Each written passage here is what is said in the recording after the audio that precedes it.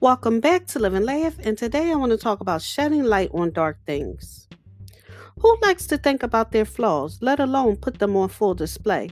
We hide our dark side, our mistakes, our failures, temptations we couldn't overcome, and so on. Instead, we focus on our strengths and proudly talk about our successes.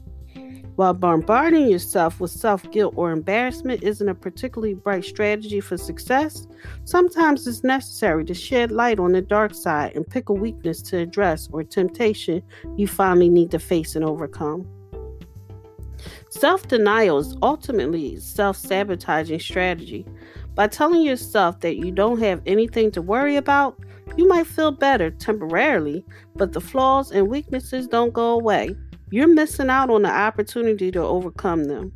Right now, spend a few minutes thinking about your unpleasant traits, the ones you always ignore, or worse, don't even admit that you have them. If you're good at accepting criticism from other people, ask your friends what they think your biggest flaws are and work on fixing them. Thank you for listening. If you know anyone that could benefit from this, please go ahead and share it.